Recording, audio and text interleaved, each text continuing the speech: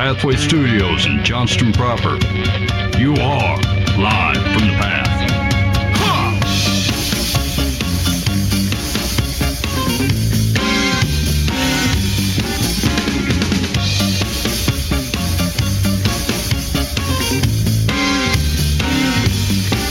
I am a working man.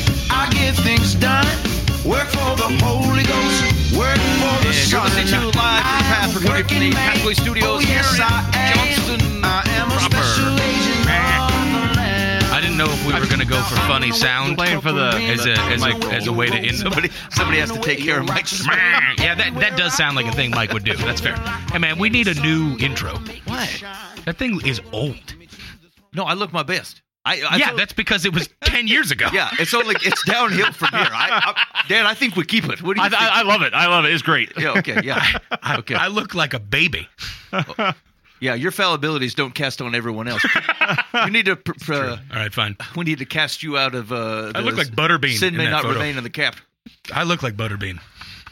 Oh, and you're not for that? No. He had a successful life. Yeah, but I'm not following in the footsteps of Butterbean, I don't know. nor Uncle Fester, which is also a thing I looked like. Okay. Rough times. I was okay. All right, you're listening to Live from the Path. Oh wait, hey, okay.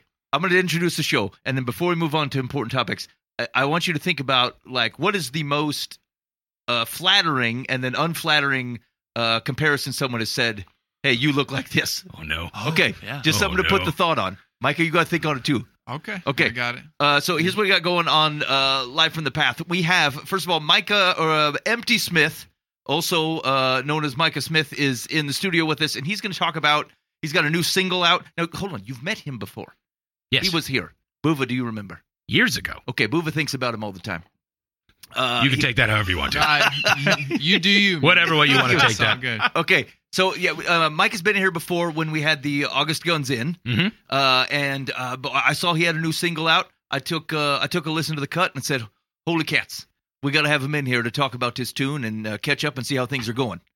So we're gonna learn. We're gonna hear the tune. We're gonna hear about what's been going on and how you can kind of keep up with whatever Mike is doing. And so we're gonna do that. Nice. We also have Buva has run into a very fiery Apostle John Yes. about Judas. Yes. Okay. I've been reading my Bible every day now for like 8 months, and I'm almost through the whole thing. It's awesome. And I'm really excited about that. It's the first time I've went through the whole thing and like pumped about it. Yep. But I read Gospels like rapid fire. Like I was doing 5 to 6 chapters a day plus a chapter of Psalms every single day. So like Matthew, Mark, Luke were like all within about 2.5 week period, right? Yep. And they are very similar and play off of each other very well. There's a lot of thematic things that are in there that make sense And content crossover. Yes, right, exactly, Yep. right? But then John just throws a wrench in the whole thing. Like just straight up. Now, I'm not saying it's like counterintuitive towards each other, but like it's just a different type of book. And it threw me off. And there's a lot of stuff that I've really had to take a step back and go, wait, what? Yeah. Did I know that at all? Did I believe that? Do I believe that? And what does that mean for me going forward? Yeah. And one of the things that I've been wrestling with is in John 17, there's a high priestly prayer that comes from Jesus, and he's talking to the Father about the apostles around him, right? And like it's a very interesting prayer that like sometimes is kind of difficult to follow along with, admittedly, of like I came from you and you gave them to me, and now that I was given them by you to me, and like all this different stuff. I'm just like, okay. But then there's a moment where he says like, and I essentially gave them you, all of them except for the one who is the son of destruction, so that the scriptures will be fulfilled. Yeah. And so I'm just like, wait a minute. That seems like a Judas. Yeah. Like if I'm thinking of the list, it's Judas, right? Yeah. And so if that's the situation, like, did Jesus specifically not cover Judas in like a lordly protection so that he could be tempted by the enemy in a way that it fulfills the scripture? And if so, was Judas like, I mean, destined, if you want to call it, to be the adversary in this situation so that God could fulfill his redemptive story? And if that's the situation, what does that mean for like my overarching understanding of like we all have the opportunity to find Christ and therefore find eternity? Okay. And so I've really been kind of slamming with that. Well, yeah. What do you do with Judas? That's the key Right, question. yes. From John's perspective. Okay, good. We'll hit that up in the. It sounds like a bit like an Ask the Pastor Kind of, yeah. situation. Okay. Yeah. Yep. Also, there is a scoured. I tell you this. Christian media is not interesting. Oh, really? It's getting worse and worse. How many pastors It's all the same stories. did a thing, and then here's the Hamas, and here's the something else. But there was BeliefNet.com has come out Of with course. five sins that aren't sins. I said, oh boy, Oh, come on. oh man. boy, I've surely committed some of these. That means we get to have some fun. Yeah, so we're gonna hit that one up, and we'll just see. 5 ways to tell whether or not your husband loves Jesus based on the apps on his phone. Like, what? I can't stand How it. many Okay. how many whole grains are in his bread? Are you eating the Ezekiel 7:9 bread? If not, you're not holy. That's right. He's not even an Anglican. Okay, so we'll hit those, and then we're gonna do some advice on Dear Life from the Path. Did you check it? We got any previews? No previews yet because the one that I did read up, I was wrong on the title, and I thought some lady was ranking her children. But apparently it just meant that she was ranking her children above her boyfriend. Oh, that sounds funner, the ranking of the children. I don't do that personally, kids. I mean, at least not out loud to you. I feel like everybody does. Like, there's no way. Maybe it's not like forever, but like, is there not a situation where you go, you're my favorite today? Oh, yeah, everybody's number one. It just depends the scale. It depends what I'm evaluating at any given time. Yeah, Okay. Yeah. All right. Fair enough. I That can gives honestly say I have never, ever, ever, ever done that. yeah. Dan says they're both just- great. just yeah. number ones. Yeah. It's just, yeah, Everybody's the best. everybody's the best. It's probably because Dan's the best. The fallibility I mean- is on a parent who would rank their kids. Me. I figure the apple doesn't fall far from the tree. They've got to be all right. That tree sure is great. Look at those apples. A good tree produces good fruit. Kids the must be best. all- There's a self-confidence to that I don't know if I've ever felt, and I love that for you, Dan. Yeah. Okay. What did you have any? Have you thought of any comparison? Somebody said, "Hey, man, you look like this," and you were like, at one point flattered, and the other point you're like, "Nah, I wish they wouldn't have said that." Okay, I'll do mine. Oh yeah. Somebody said once that I look like a young Matthew Broderick That's a lie. from the Ferris Bueller. No, I don't look like Matthew Broderick at all. I don't know why they said that. And this was not a person. I was working at a Casey's when I was like 19 years old, and it was said by a 50-year-old woman. Oh boy. Oh, And So it was sincere. I thought like she wasn't trying to 'Cause they're date always me sincere. or anything. Yeah. Right. And so Yeah. Right. Like there's no like upside for her to be comparing you to a Matthew Broderick. Yeah, unless she was desperate. unless she'd been. I don't want to get into The that Graduate. realm. I don't want to know. Yes. Okay. So anyway, that was probably the most complimentary Flattering comparison that I had. The other guy, they said someone mentioned I look like Clint Howard. Do you know what I'm Oh talking about? yeah. From the Ron's brother. Yeah, Ron's brother Clint. I mean, he's not a The flattering. lesser known Howard. He's not a flattering man. He's in the horror stories usually. Yes, usually he's wearing some sort of teeth. Yeah, That's fantastic. that one I love don't- that. I don't think was a compliment, but is closer to my actual visage. The non-complimentary one was the most truthful one. Yeah, I said, well, that's not far off actually, and he does well. And so I said, thank you anyway. Oh, that's fantastic. Okay, all right. That's awesome. I don't know, Dan. Oh yeah. So when I was in college, the Rambo movies were coming out, like the original one. And Don't you say it. If you say it, they did. They kept saying you remind me of Rambo, and I'm like, I look nothing like Rambo. I mean, there's nothing. My hair is longer. You're a dead ringer for Sly Stallone, huh? I know. I was like that. Yeah, that was hilarious. But on the other hand, in that same time period, there were some who said I looked like Bentley on the Jeffersons, or Shaggy on Scooby Doo.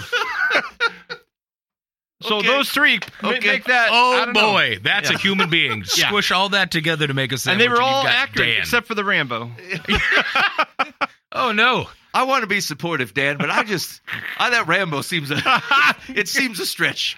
I think the gal maybe had something for me. Okay. That's Yeah. I didn't admit it to myself. You but, remind me of First Blood. You I'm going like, you glamored her for sure. I know, like For sure. I don't know where you're getting this, but I'll take it. And I'll walk a little You're right, taller. exactly. It's like, why, thank you. I mean, I agree. Anyway, I think I'm more like Arnold Schwarzenegger, but Danbo's here. Okay. All right. Booba. Oh no. Okay.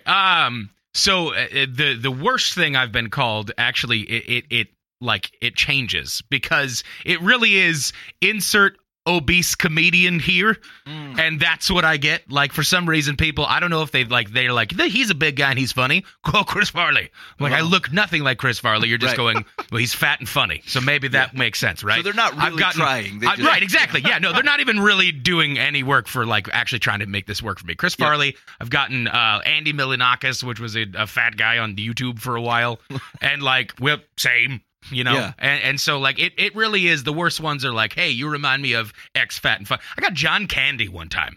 Someone said I look like John Candy. I'm like, I look nothing like John Candy. You're really just equating obesity and funny, and then going, that seems like a human being I can remember. Do you think that people? Okay, I don't know how to ask this right. I'm super excited to hear this question. I don't know how to ask it right. I know it's going to go great. Do you feel like people? Like, they just can't help mentioning, like, like they have to go, elephant in the room. It has to be a large person. Yep. They just You can't. look just like Fat Albert. Right. Yeah, you look like Gabriel Iglesias, the Hispanic man, huh? I a very Germanic-looking fellow with a long red beard, look like Gabriel Iglesias? Okay, got it. Like, they feel like, I could see someone feel like they're trying too hard to avoid picking someone who's larger because they don't want it. They feel like it might be sensitive, so they pick something that doesn't work at all. Right, exactly. Or they go for it. You look like John Candy. Like, that's the stupidest thing I've ever heard. Okay. The positive one I've gotten is I look like Luke Combs, who is a country singer. I've been mistaken for Luke Combs before, like, in person.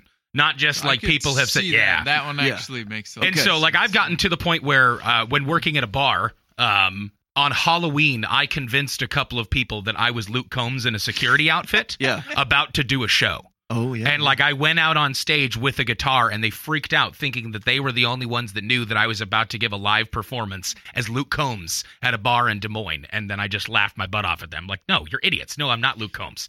And I set the guitar back down and walked off the stage. They were all very angry. But I get Luke Combs quite often. Okay. I could see that. Okay, yeah. Okay. All right. Which I find flattering. All right, Micah? All right, so mine is a bit of a strange one because they are both the same person. So when, all right, Dan, are you Rocky or Rambo? Going on? Yeah, You look like Miley Cyrus. Yeah. So when I shave, I look exactly like Eddie Redmayne, the guy from Fantastic Beasts and Where to Find Them. Like, it's freaky. Yeah, I totally see that. So you agree with that one? So and I was like, all right, that works. So if you lit your clothes on fire and no one would help, they'd think like, you're a blizzard, Harry. You're It's fine. No, but he has a movie called The Danish Girl, in which he is a transitioning Danish man to woman. And so now I know what I would look like if I had a red wig and put on lipstick. So that's gosh. That's fantastic. But like, no, it's Beast the and Where to Find likeness Them. is scary. Yeah, so just go ahead and Google that and be afraid. Not the second one, but the first one I can totally see. Like, that makes plenty of sense. It's true. Like my friend Sam showed me, and I was like, wow, wow, okay. Hot day. That's now, me right there. I had people at a conference last week saying I sound just like Tucker Carlson, which I don't think I sound like him either. Oh, like your voice? like just Tucker my voice. Carlson? Yeah, Huh. Yeah, I don't know. Interesting. Yeah, I wouldn't see that either. I've listened Definitely to you not for many the laugh. years, and I don't know if I would say it. I've never. Yeah, I don't know. I'm not because really no one tells you that. I'm like, you're the first one. And Weird. He's done it multiple So much times. so that it's like, it's a dead ringer. You absolutely sound like Yeah, it. no. Interesting. Now, interestingly, over the last 2 weeks, I've also come to the realization that I look like about 60% of any men that work in an office building that are over 40. There is a percentage of similarity. Yeah, I keep getting You're all these not wrong. phone calls. I'm like, okay, well, that guy looks like me, really. Bald head, black glasses. Yeah, okay, that's us, white fella. Like, There's a demographic, Ben. You're a part of and it. it's funny because, like, there's nuances when it's humans on video, but people they'll do the avatars. Right. And, like, there's 8 people on the call, and they all look like the same avatar. Avatars look the same. Because the AI looks at him and goes, okay, yeah, white guy, That's funny. mostly bald, big black glasses. In a Sims world, you are a very stock character. Yes, right. I am. I'm the guy. I'm the guy on the Guess Who board. You know what I'm saying? Oh yeah. Think of the Guess Who. Is board. it bald? Hold on. Okay, flip. Okay. Now, if you can see on the YouTube, look at me. I look like that's the guy horrifying. from the Guess Who. Yes. Game. Yep. I would say bald and glasses, and then immediately guess you. Yep. Okay. All right. Anyway, hey, hit us up on the complaint line. First of all, I want you to Google that Eddie Redmayne thing. Let's validate whether Micah fits the bill. And then let us know if you think Ben is an NPC. Yes, I could be. I think so too. So, yeah, what are your thoughts? And actually, interesting for you people who listen to the podcast. I'm interested at voice actually. Is there something about Buva's voice or whatever you like? He kind of sounds like a young Tom Brokaw who's had a couple Bacardi Breezers or something. That is a very specific sound, and I'm so glad you recognize that. That's what I was going. I'm throwing up a couple options. Like it just, I had a vocal coach that was like, "This is you. This Tom? is what you're going." Is for. that you, Tom, with a couple Bacardis? One sheet to the wind. Okay. Too many Bacardis to party. Tom Brokaw. Okay. Good. Well, you're welcome for that reintroduction to Hear It Live from the Path. Thanks for hanging out with us so far. You can don't bail yet. Wait. Mike has got some stuff to perform, then I think you could call it a day. So actually, before we get into some of the details of the new cut from Empty Smith, let's hear it. Okay. So we're going to listen to the single is "Are You There?" and it is it's this week, right? Is it just released this week? It released on Friday. Okay. Fresh. It's out. Yeah. That's right. Yeah. It is a pancake off the griddle. Yeah, he said yes. You disagreed. He was on board. I don't know if I think he was being polite. I think he was weird. That also seems fair. That's what Eddie Redmayne does. Okay, let's dig on the tune and then we'll learn more about him. This is "Are You There" by Empty Smith. You're listening to Live from the Path.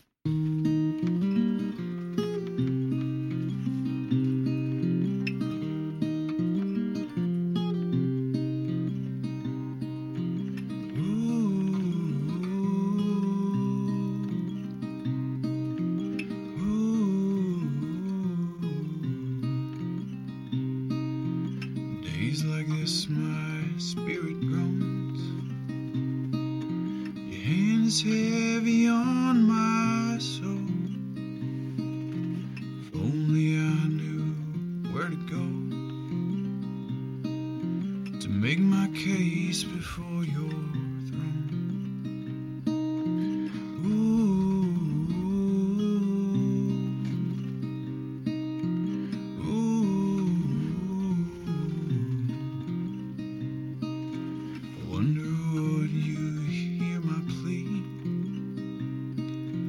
Prosecute me forcefully, holding on to certainty that my just judge would set me free. Where can I go to find you? To east or west, you are not there. To north and south, catch no glimpse of you. Are you there?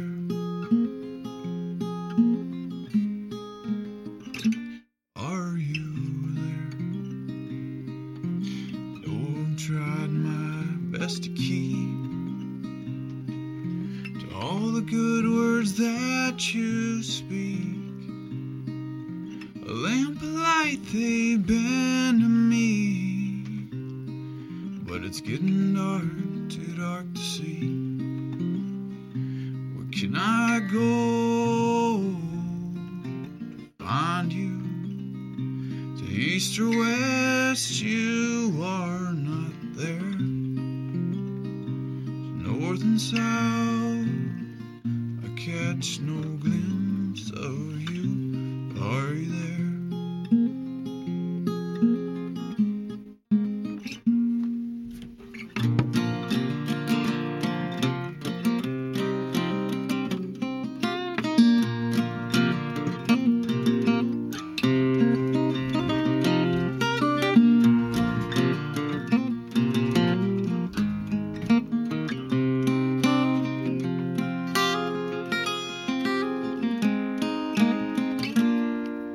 Stand alone, do what you please.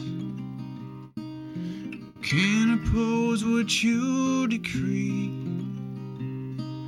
With things like this in store for me, that's why I fear you, Almighty. Where can I go to find you? To east or west, you are not there. To north and south, I catch no glimpse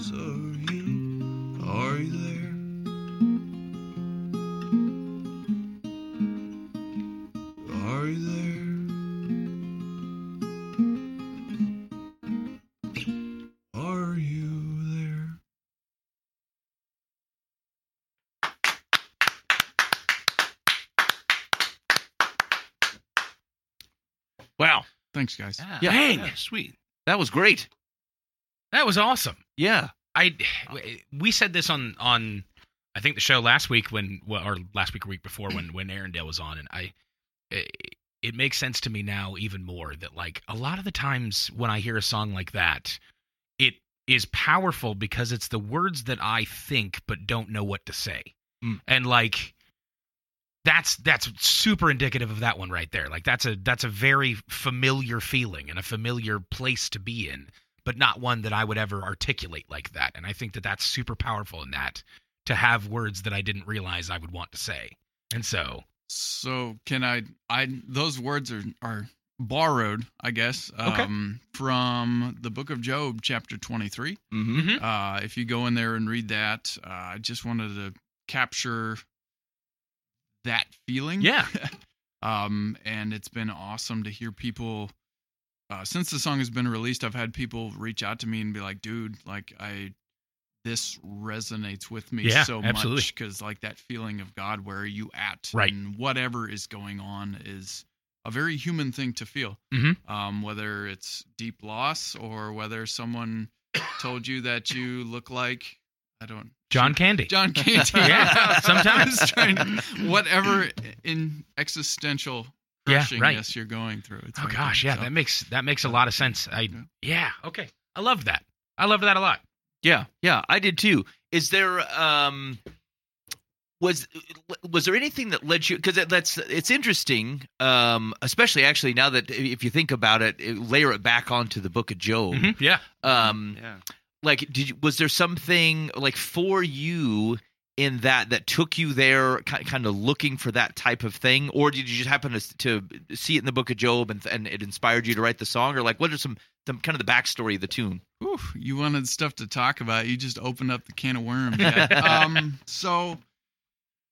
How do I go about this here? The last couple years have been pretty tough for me. Yeah. I experienced a lot of loss in a fairly short amount of time. Yeah. Without to get too deep into the weeds for it. I went through a divorce. Yeah. I lost my church family. I lost my place that I lived. I actually had to change jobs because of the financial requirements of stuff. So I lost my profession. Yeah. The August Guns disbanded. That was a big thing that kind of kept me afloat. I mean, we just kind of moved and life happened and everything like that. And that all happened in a very short amount of time. And so, I went through a bit of a Job-esque season. I'm not going to say it's on the same plateau because dude lost his family and is like just absolutely everything. Right. But yeah, just enough. I mean, everybody, if you haven't lost stuff, live a little longer, right?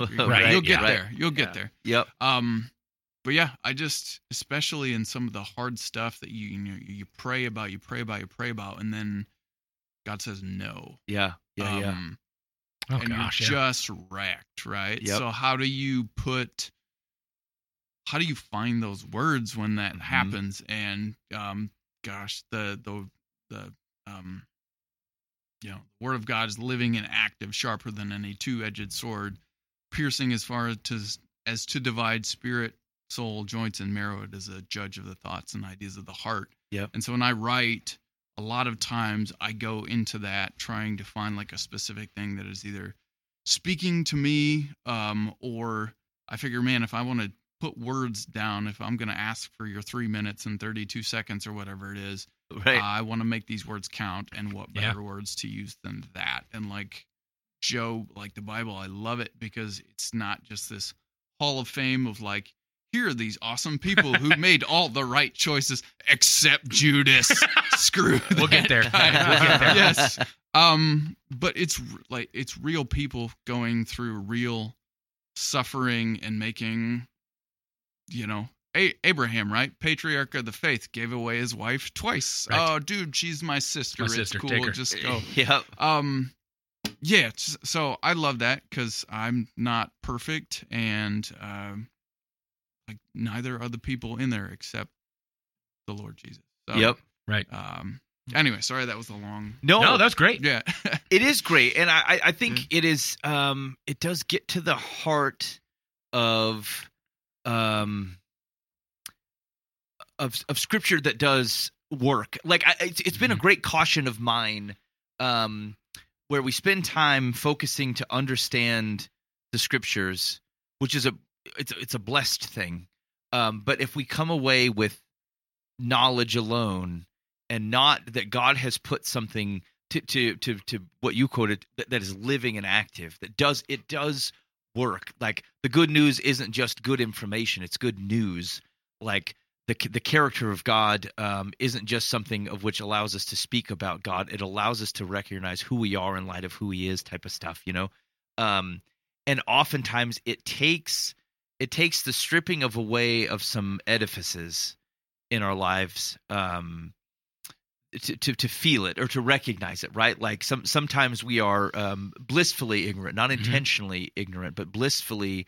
It feels like something can sit on the shelf, and some of those they're just privileged problems, things that maybe we have a blindness to that maybe people in other situations or other cultures would do, and there is. And we miss out on, I think, some of the tangibility, and it's actually one of the things. There's been great progress made on the study of the translations in ancient biblical languages, right? Like this is all really, really good things. But if we know all that, and then like our scriptures don't walk the world Right. as they represented Jesus, who walked the world, who was in the midst of like what is legitimate human pain. Like it's very difficult to look out at the world, it's especially situations like some of the things that you were talking about. You're like, but like of anything to rescue, can you rescue this thing that's in front of me? Like totally. And like in a human world where humans, like whatever situations or circumstances occur, sometimes it just on this side of restoration, it just doesn't go the way that even God said, like I created it to be, types of stuff. And like there's a real reality to the hurt, and then a reality to what God still steps into that I think you've captured in the song, and even in the music that supports it. Like just as the chorus fades out and you go back into the verse, like it's just there's a very there's an isolation to it, which I think feels right, and then there's a hope to it, but then there's a questioning to it, and all that I think comes together very well in the tune. I think it gets exactly what you're trying to say.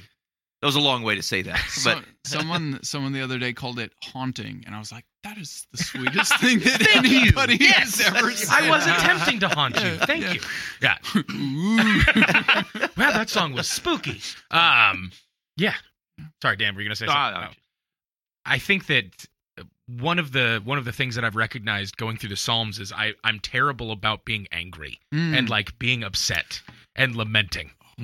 And like there's something about being willing to be real enough to question that. Yeah. Right? And like I think that sometimes we get caught up thinking that like God doesn't understand human emotion, and that's so incorrect. Yeah, it's dumb. And it's right, like He created us exactly who we are, and He's not afraid of when we say things like, "Are you even there?" Yeah. Like David, Psalm 22 style, saying like, "All of my bones are broken and my joints are out of place." And like eventually, I think like 12 Psalms later, it turns into "You fix my bones." Yeah. But like there's an honesty to being willing to go to an omniscient God of this world that created you and go, "Are you even here?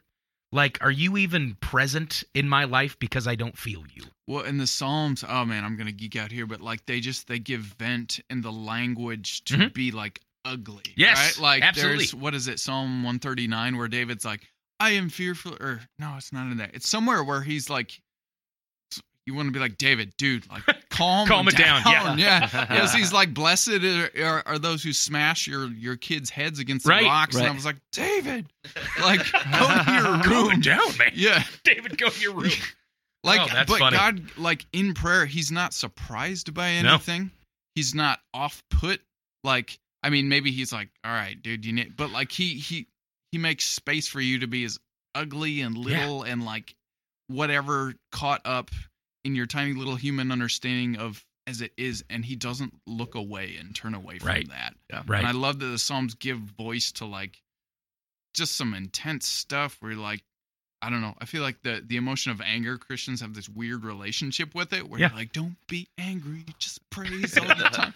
And that's crap because like, you know, don't let the sun go down on your anger. You Mhm. got beef, grill it up and eat it. But like if you like God made emotions. Yeah, right. Like God gets angry.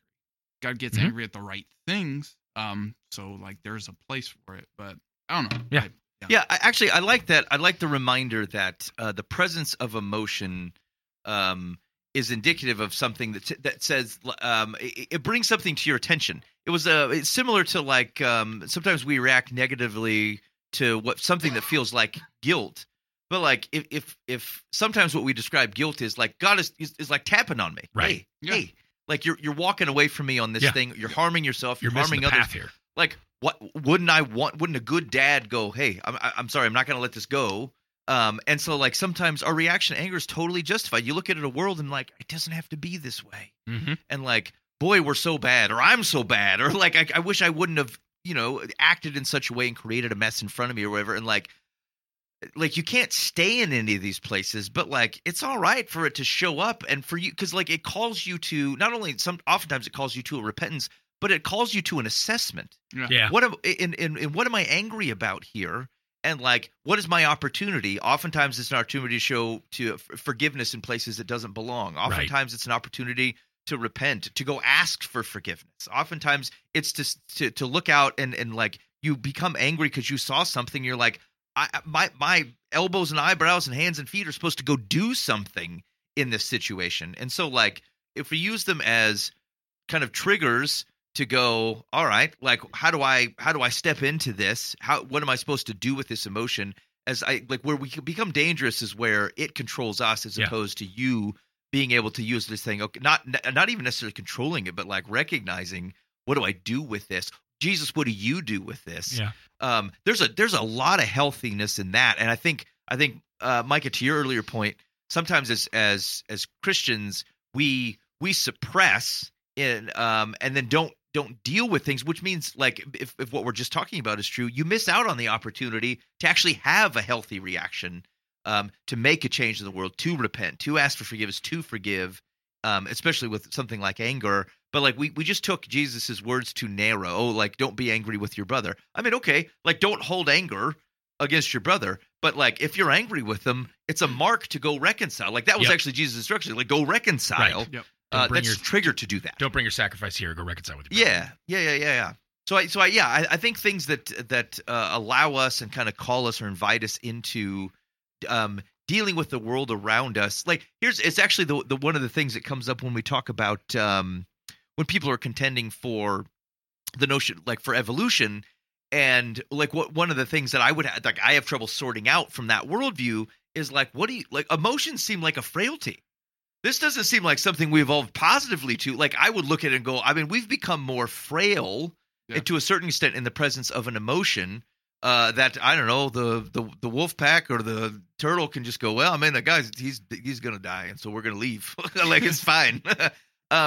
But like it obviously isn't a frailty in recognizing what it looks like for human connection and connection with God. It's not that. But like if you eliminate those views, emotions feel like something that actually creates a weakness in us compared to, if you're purely on a survival of the fittest. So the question is, but God obviously has put something in humanity that doesn't exist in the rest of creation. And so it cannot be that we are supposed to like be completely devoid of it. Like that can't be right. And there are especially ones that are reflected in the character of God in places where like there has to be a justifiable way to do it. That's the right conversation, not do we suppress, because that causes all kinds of problems. We misunderstand God when we oftentimes misunderstand our own, how we look at the world and feel about it and stuff. Right. That's a great song. Okay, so you can find it. So if you're looking for it, you're going to be looking for Are You There by Empty Smith. And so if you go on I talked to the Amazon and I said, hey, Alexa. I talked to the Amazon. Yeah, I did. I spoke with it. Do you talk to it, Booth? I don't call it the Amazon. I Oh. call it rightly the Alexa. Well, it responds to me. I don't. Wait, you say Amazon and then ask a question and it answers you? Amazon, I wish to speak with you. But anyway, I bring you gifts. I'm always Speak to me. amazed. I'm always amazed at it too. Like I get used to saying, Alexa, play the hits from the Gap Band, right? But like people you've met, I say, hey, will you play "Are You There" by Empty Smith? And doggone it, fires it right up. It knows what it is. So like, one, give it a spin, and tell us what you think about it. You can find Empty Smith on the socials. So Facebook, he's into the TikTok. Are you 1,100 years old? I What is can't- wrong with you tonight? I can't help who I am. I'm on the I TikTok too and the s- Facebook. I too say the TikTok because I am internally 106. Yes. So Yeah. We got two Just- Methuselahs in the room. This is great. I can't- Okay, for those dumb people like myself out there, you're saying the letter M, the letter T, Smith, or are you saying the word empty Empty Smith. the second That's option, why I wanted to ask, yes. because I Yeah. wanted to make certain you weren't just weirdly fast saying two letters. Okay, but you've heard me call him Micah. So an explanation is in order. You've released tunes under the name Empty Smith. Tell me more about that. All right. So, okay, the moniker was chosen because for a couple different reasons. So, when I was thinking about this project, or if there was even going to be a project, because when I went through my kind of Job season, as I mentioned, I didn't even know if I was going to do music anymore. I Right. just felt like existentially drained. Yeah. Like I had no life left to Oh, give. Like did you- no creative spark? Yeah, did you find yourself picking up a guitar or No. or just left No, it? You said I'm not even gonna touch I it. was so I don't know. Maybe it's different for other people. Like I guess I always had this perception that like hard times and everything like that would just like boil up, art to like kind of puke out of you as your negative emotions. Yeah. For me, it really I don't know if it just got to a point that it was so bad where I just like lost my like I kind of felt just like a ghost. Yep. I was there in form, but not in like substance. Yeah. And so there was a long time where, man, I just didn't have any creative like spark or desire. My whole life just kind of felt like it was. I just had nothing left. Yep. And so when I got to, like, I don't know, the rubble kind of ceased to fall and the dust was falling and stuff, and I was like, okay, well, what do I do now? Yeah. I was thinking about a name for it, and coming out of that place, I felt empty. Right? Yeah. And in this, so I've always kind of had a secret. Like in the August Guns, it was a little bit more energetic, a little bit more heavy, a little bit more like punk rock and roll. Yeah. But rare were the days where I actually wrote anything on electric. I would always write on acoustic. Yeah. And so I've just always had like this penchant for softer music. I really like, at the time I was listening to a lot of the Steel Drivers, which are like a bluegrass group that Chris Stapleton once upon a time fronted, but now they've got a different guy and it continues to be excellent.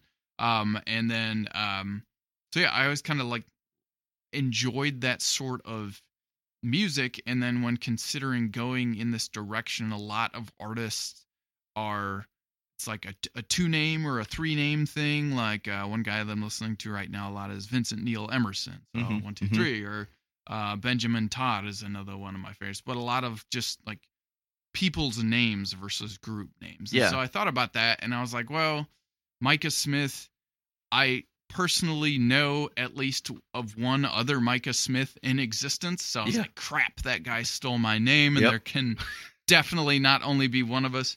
And then looking around, I was like, well, when you're choosing a name, at least in my thinking, you want something that is going to stand out, if possible, that no one else has.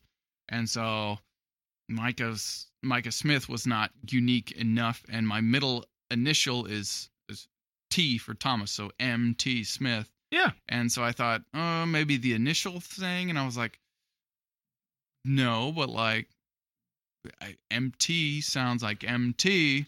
Right. Yes. as just was demonstrated right there. And I thought, I think empty, the word, communicates just kind of I don't know. It sets the expectations for what kind of stuff Gotcha. is gonna Okay. be there. So Yeah. I rolled a dice. Maybe it's a little cheesy. I'm a little cheesy, so I guess no apologies. But yeah, I mean, I think if your music was cheesier, yeah. then I would say, oh man, that's pretty rough. My friend was like, he heard the name of the project and he's like, that is Chef's Kiss level emo, and I was like, yes, That's That's what I was Midwest after. emo. there. Yes, exactly. Ohio is for lovers. farm emo, baby. Farm emo. I love that. Okay, yeah, that wasn't. By the way, to the viewing public, that was not a setup. I legitimately didn't know if Ben was saying the word empty Yeah. or the letters MT. I don't trust Ben. That was the situation there. But it turned. thought it was It two came letters. to fruition. Yeah. Yeah, that's what I was hearing. Yeah, that's what Dan. I just thought you were weirdly saying MT Smith Oh no. because that sounds like something you would do. Yeah, no. As my emulated man of same visage, Matthew Broderick, once said, it's definitely not M.T. Smith, and that's When was that quote? Do you know? 1987. Got it. Okay, cool. Everything happened in 1987. In fact, all my sports knowledge is ended in 36 years 1987. I knew everything when I was 5, and that's past that. I've lost all the things. 36 years ago, everything Okay. stopped. So anyway, the tunes will continue. Mike is going to keep kind of releasing tunes over time as he finishes up and loves them and wants to release them to the public. So the way to know that though is to follow him on the socials. So you want to get on Facebook and TikTok. Is that how you say The it? TikToks. There we go. Yep. TikTok. It's just TikTok. The TikTok. Fellas. Yeah. Methuselah 2. It's TikTok. And X. Instagram, X. Instagram, that's X. It's X now. Man, Yeah. I too am a boomer. I'm out of touch. Yeah, no, I don't mess with the Twitters. Yeah. That's fair. Yeah, Yeah. That's the right move. I was just checking. yeah. So right now, I just the Facebooks, the Instagrams, and the TikToks Yep. is where you can find it.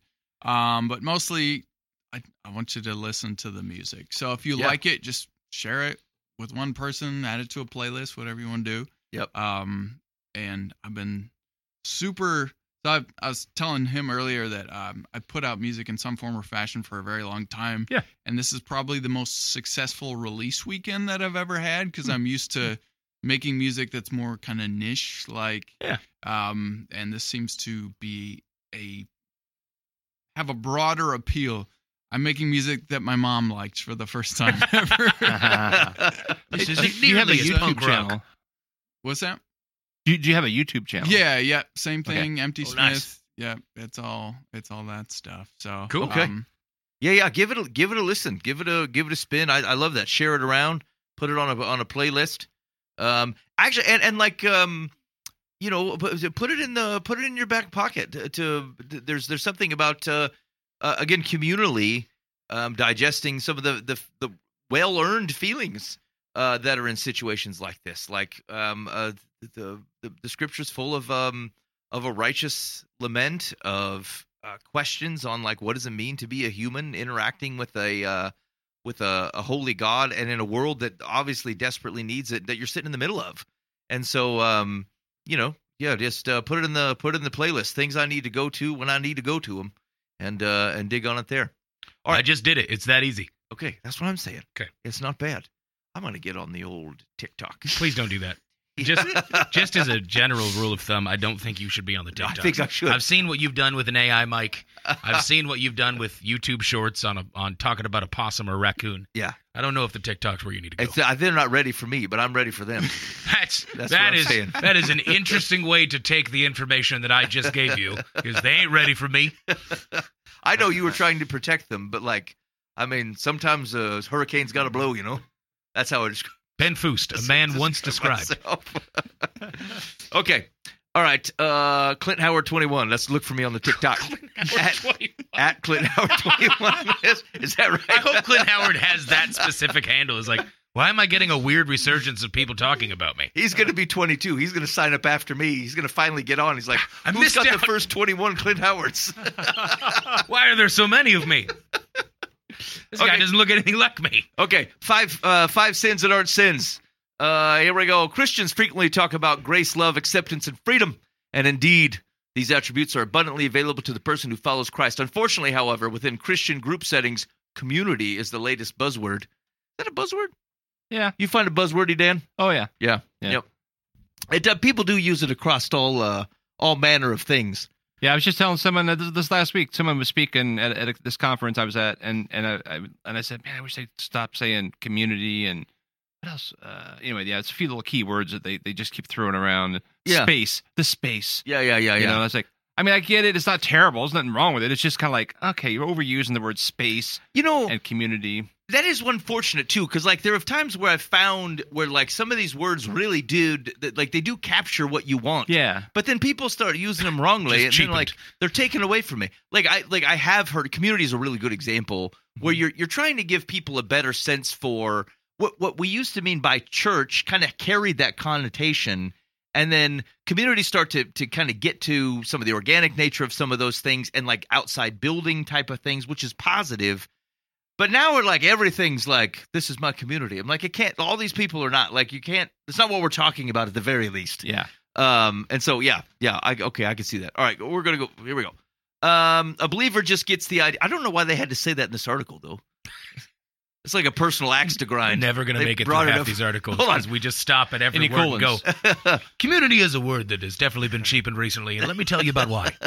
A believer just gets this idea, sort of, that he doesn't measure up, that Jesus is displeased with her, and they're on God's disciplinary list. If you felt this way, relax, Bova. Rest and stop listening to the murmurs in the room.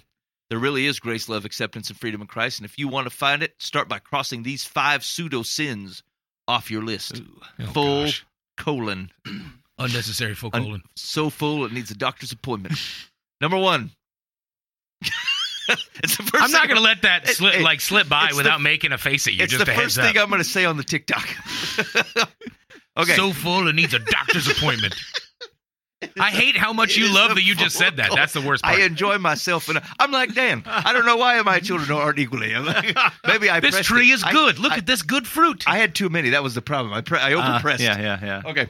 Number 1, skipping church. There is no commandment that we must attend weekly or multiple times weekly. Although many people like to quote Hebrews 10:25, let us not give up meeting together as some are in the habit of doing. Arguably, the highly controlled, regimented functions that many people endure on Sunday mornings bear little resemblance to the early Christians meeting in the catacombs of Rome. I like this guy cutting to the quick. And increasingly, more and more people are wondering why they attend what they do. Even if you do enjoy your church experience, and through the years, we have found quirky, fun enclaves of people who give meaning to the word meet. Hey, he's trying so much to not use community. He said enclaves. Quirky enclaves of people. You are not sinning if you opt to sleep in, partake of a leisurely breakfast, swing in the hammock, close your eyes, and pray. The bonus is, if there are other people in your home, you are meeting together with them, something you may not do if your day is filled with song service, practice, leadership meetings, small group encounters, and visitation. No period. Okay, that was weird.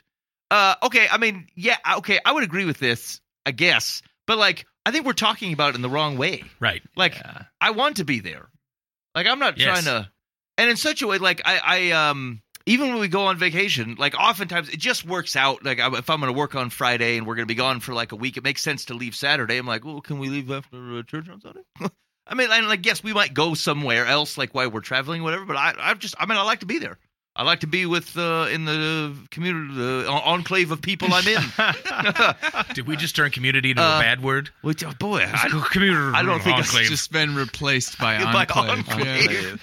Yeah. it's a herd of people. That'll make a T-shirt. Yeah, I mean, I think of it a lot of things. I mean, this is again, we're too focused on the building and the times and stuff. Like, but if you're intentionally not engaging in groups of people who love and follow Jesus, like that is to your detriment. But Jesus looks at these people and goes, I love these people, and I would describe them as my bride. And so, like, if it's if it's situational, that's fine. If it's an unhealthy place or relationship with folks, that's probably not fine. And I don't even know if it's sinful necessarily, but you're missing out. And so, like, that's probably how we should think about it. Like, you're kind of, Yeah. Proverbs talks about how he who isolates himself pursues selfish desires, and you look at David, who's like, "Oh, I'm just gonna kick it, y'all boys go to war. Ooh, look at that naked lady on top of the What's roof." your name, Bathsheba? Yeah, Right. So, I mean, yeah, like you said, don't be legalistic, but don't be an idiot who like Right. just Gosh, Yeah. yeah, put that on yeah, a shirt. Yeah. Yeah. Yeah. I Join the enclave. I do think actually I think that Hebrews verse is a powerful one, but like not because I arbitrarily want to make sure you cross the thresholds of this place. It's like, like be part of what God is doing. Be encouraged, be lifted up, but find places where you can say the things that you don't say to anybody else because like you need it. Find places where teaching, like where God has gifted people to teach and sing, and just you can let yourself go and not carry the burden of whatever it is you walked in with. Like those are all great things. Wherever your enclave meets and whenever they meet, you just do it. Yeah, you should do that. You just yeah. Whether it's 9 o'clock, Sunday morning, okay, that's good. But if it's like, okay, we take attendance here. And I'll do a first service and the second service, but then we'll have like something at night, we had a big chili cook-off. Yeah.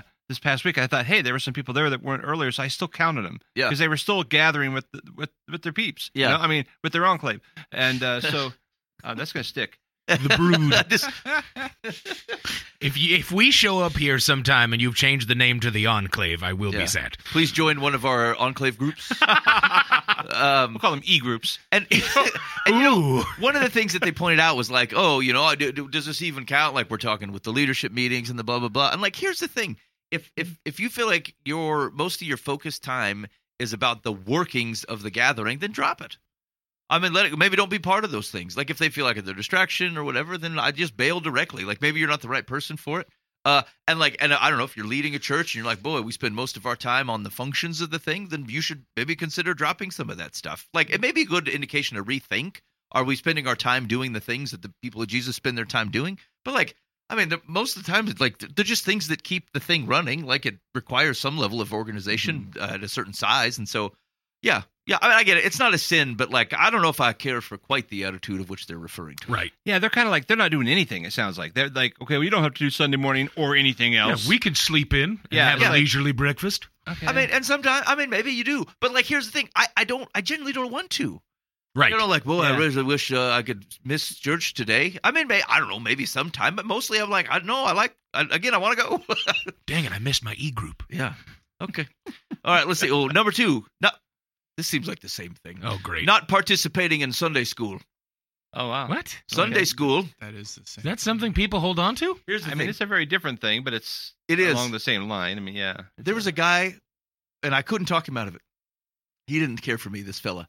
But like I was helping. I was an executive pastor, and he was going to meet, and he said, "Well, we're going to rename the thing, and we're going to call it Adult Sunday School." And I said, "That acronym doesn't fly, man. Like you got to call it. You got to call it. Sweet Moses, You got dude. to call it something else."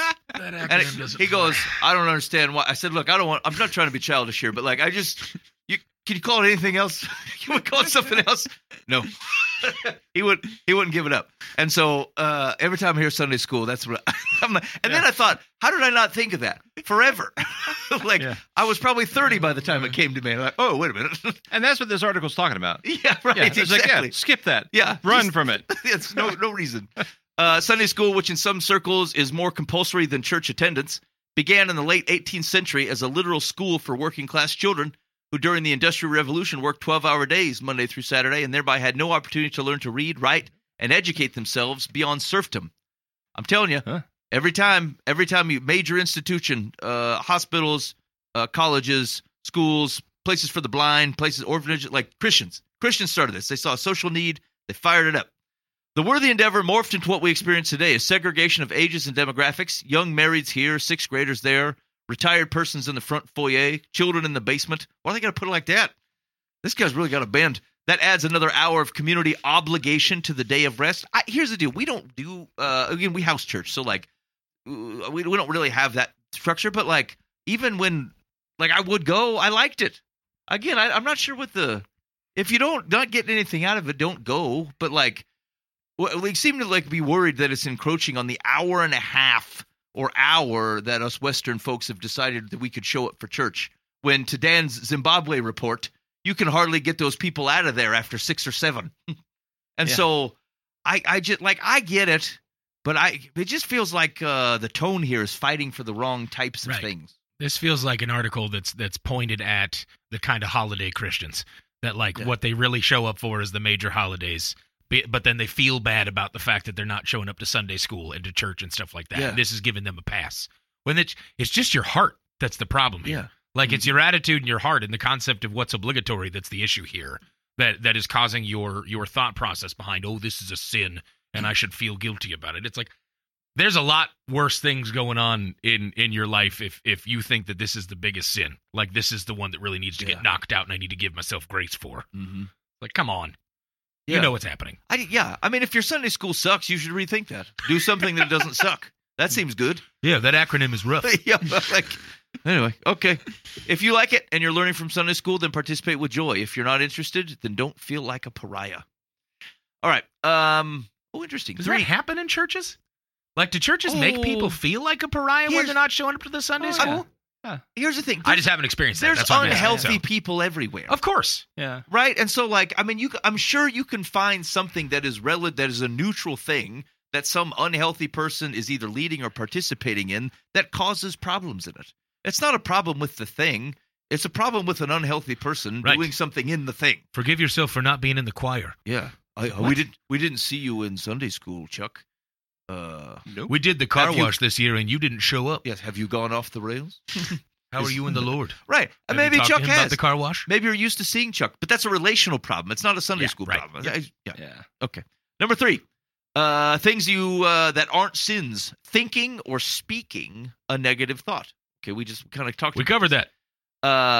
Actually, but I think I would argue that I'm not sure it's the stuff that we were discussing. It's not negative. It just is. Right. And then the question is, that's how it dwells, where you let it to abide is a question of probably does it negative. Yeah, real and honest are different than negative. Yes. Yeah. I think you also have to be discerning about the kind of thing that comes out of your mouth in the situation too, right? Yep. Like the power of life and death are in the tongue, and those who love it will eat its fruit. So you don't have to give vent to every negative thought that you think. So again, what was it?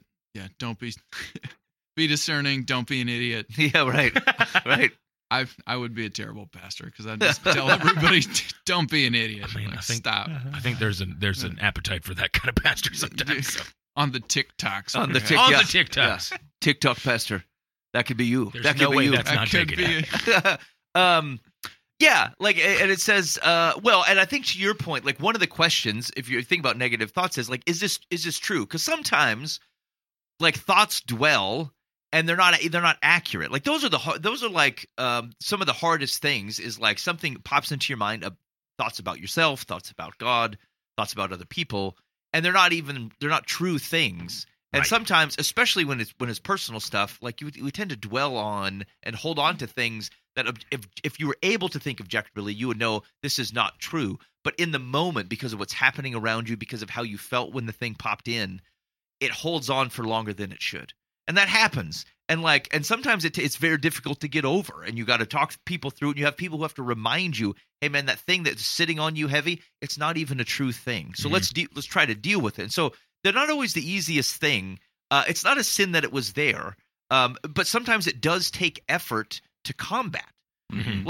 It doesn't just go, oh, I don't want to think any negative thoughts, or something, I don't know if you ever done something man, I'm an idiot. And the realization was, as a whole, I'm not an idiot, but in that moment, I was. Yeah, the truth is right. It's more nuanced than that. The mind's a powerful thing. Yeah. I mean, I had last night, I had a couple friends. I said, hey, I need to talk to you after our chili thing. Yep.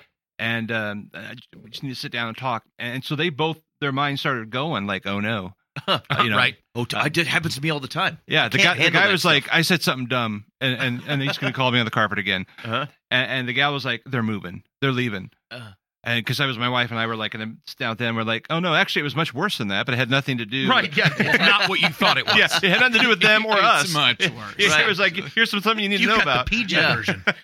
And but they just were convinced, and I've done that. I've been on the other side of that. I've convinced myself of whatever. Yeah. Nothing. That's the last thing that person was thinking, or Right. whatever. They weren't even thinking about me. You know, it was like, hey, we got to talk about the dog going to the bathroom outside. I'm thinking, they hate me, or whatever. Yeah. Right. Yeah. So that mind's a powerful little beast. Yes. Yeah, right. So not a sin, but it is something to be aware, obviously, as your mind. But it is a battleground. It is a Yes. place where fights can start and where deceit lives. And sometimes in our human frailties, because I worry. This happens at work. Like, people go, hey, we got to just drop something on my calendar and go, hey, we need to meet real quick, especially if it's like 15 minutes. I'm like, oh, no. Yeah. Like, they're either firing me or firing someone else. Company's going under. Like, my mind just goes nuts. Yeah. And if you don't guard that, it could then it alters you in a way that wouldn't happen if you gave it protection. And so it's an active thing. You get in an argument with your wife for 3 days that never happened. Oh yeah, Yeah, because right. in your mind you're like, oh, I know it's and it's like she's like, oh no, I just Yeah, we I were know out what of you meant toast. by that. we No, were you out of don't Raisin at all. Bran, and I just wasn't happy. I was like, oh, Right. oh, Not to sidebar this, but like it's such a powerful thing when you look at the actual impact of truth, like the actual truth, right? Like if I think of the most impactful changes that have happened in my mental and emotional journey, if you'll say, from trauma, has been just finding the truth of things. Like 2 major shifts in my life came from when I recognized what was real about the situation. Yeah. And like one was we've talked about it before. It was with my lake of depression. I thought I had to pail out with a bucket. I found a way to just pull the plug at the bottom. Yeah. And like that was huge, right? And it was no longer this, it's going to take me 60 years to get through this. It's like, oh, it's not even there anymore. I pulled the bath plug. Like it's gone. It's completely out of here. Yeah. The second was like I felt so much weight waiting for this light at the end of the tunnel situation through my sin and through whatever I was dealing with. And like God just showed up, and instead of like accelerating me towards the end of the tunnel, right, he just ripped the frickin' mountain off the top. Yeah. And so it was just sun. It was just sunshine. And it's like those both came from a right sizing and a right understanding of the truth of the situation. Yeah. It had nothing to do with like all of this hard work that needed to happen. It was just a paradigm shift of like, let me right size this and let me get you looking at it correctly. Yep. Agreed. Okay. So it finishes off, just because a statement or a thought is negative does not mean that it is bad, and negative or positive statements in and of themselves do not have an innate power to influence outcomes. Oh, I don't know. I think we should That be was a more stretch. cautious than that. Believing that they do is a cornerstone of occult thought. Oh, What? I've ended up in a bucket I did not intend to be. I'm a warlock. You need to find a better enclave. oh boy. I don't know. If you're going to be in a cult, I feel like being a warlock seems kind of fun. All right. Believe that they do as a cornerstone of a cult. It's not true. Please take that quote, someone, I know and what put it they're- on something. That's all I'm number saying. 2 on Coffee mug, baby. the Clint Howard 21. If you're going to be in a cult, you might as well be a warlock. That's, Ben Foost. I'm going to dominate the TikTok. So I get what they're trying to protect. Like, thoughts are not instant manifestations. Totally, I get it. And actually, Right. people are often led astray by the thought that, like, I thought, therefore I created. However, I think dismissing the impact of the presence of thoughts and your ability and the need to manage them, I think that is being undersold by maybe what they're saying. Not that you're constantly under attack, but I don't know. Some people are. Some people, like, you get in a headspace and, like, legitimately, it just feels like you're constantly being attacked from all sides, and then your own mind is going nuts on you. Right. Totally can happen. And so I maybe just don't talk about it so lightly, as if there's not active work in there. Yeah. Okay. Number 4, the sin. This is funny. The picture related to this one is like a hand with a ball of light coming out of it, which does not fit the thing at all. Number 4, the sins that aren't sins, just saying no. Yeah, it's just weird. Yeah. That makes me think of David Bowie in the Labyrinth. Yes. There are a lot of great ministries out there, but that does not mean that you are obligated to participate in them. Okay, I'm going to tell you this. Stop calling. I think we've had this conversation recently. Ministry. Stop calling the things the ministries. Let's just say there's a lot of good things to do. There's a lot of you are his workmanship, created in Christ Jesus to go do good works. There's a lot of that to do. Hey, man, I was part of a generation that worked really hard to get us to stop saying committee, and we moved it to ministry. So Okay. let it go. It's progress. Dan. Let's go with ministry. No. I'm starting a crawfish boil ministry. It's the mission of the Enclave. Mission- Get on board. The warlocks have spoken. But that doesn't mean that you're obligated to participate in them. Saying no is especially difficult when a pastor or church leader asks you to say yes, because there's the added invocation to obey your leaders and submit to their authority. A verse that is trotted out as regularly as the forsake not assembling command. Again, I've never had this happen to me. You've never had I've to never say used obey it your either. leaders to somebody? I've had people but like, how else do you to recruit for things? But Well, go, yeah, hey, you ask. would you be Yeah. interested? Yeah. And think about it this way: most often, part of the key ministry, the things that go on in the church, the key ministries in the church, right, are things the pastor is behind. If the pastor is behind serving the poor, people will get on board with that. Like they will. This is what leadership does. Like Right. people will stand around and scratch their cheeks without someone who goes, hey, maybe we should do this. They would be glad to do it. They are excited to do it. They just need someone to go, hey, do you want to go do it? And so, like, be real cautious about, like, as if the recruiting techniques of someone leading something, like, it's what I have to do to lead people. Right. Because they won't go do the thing on their own.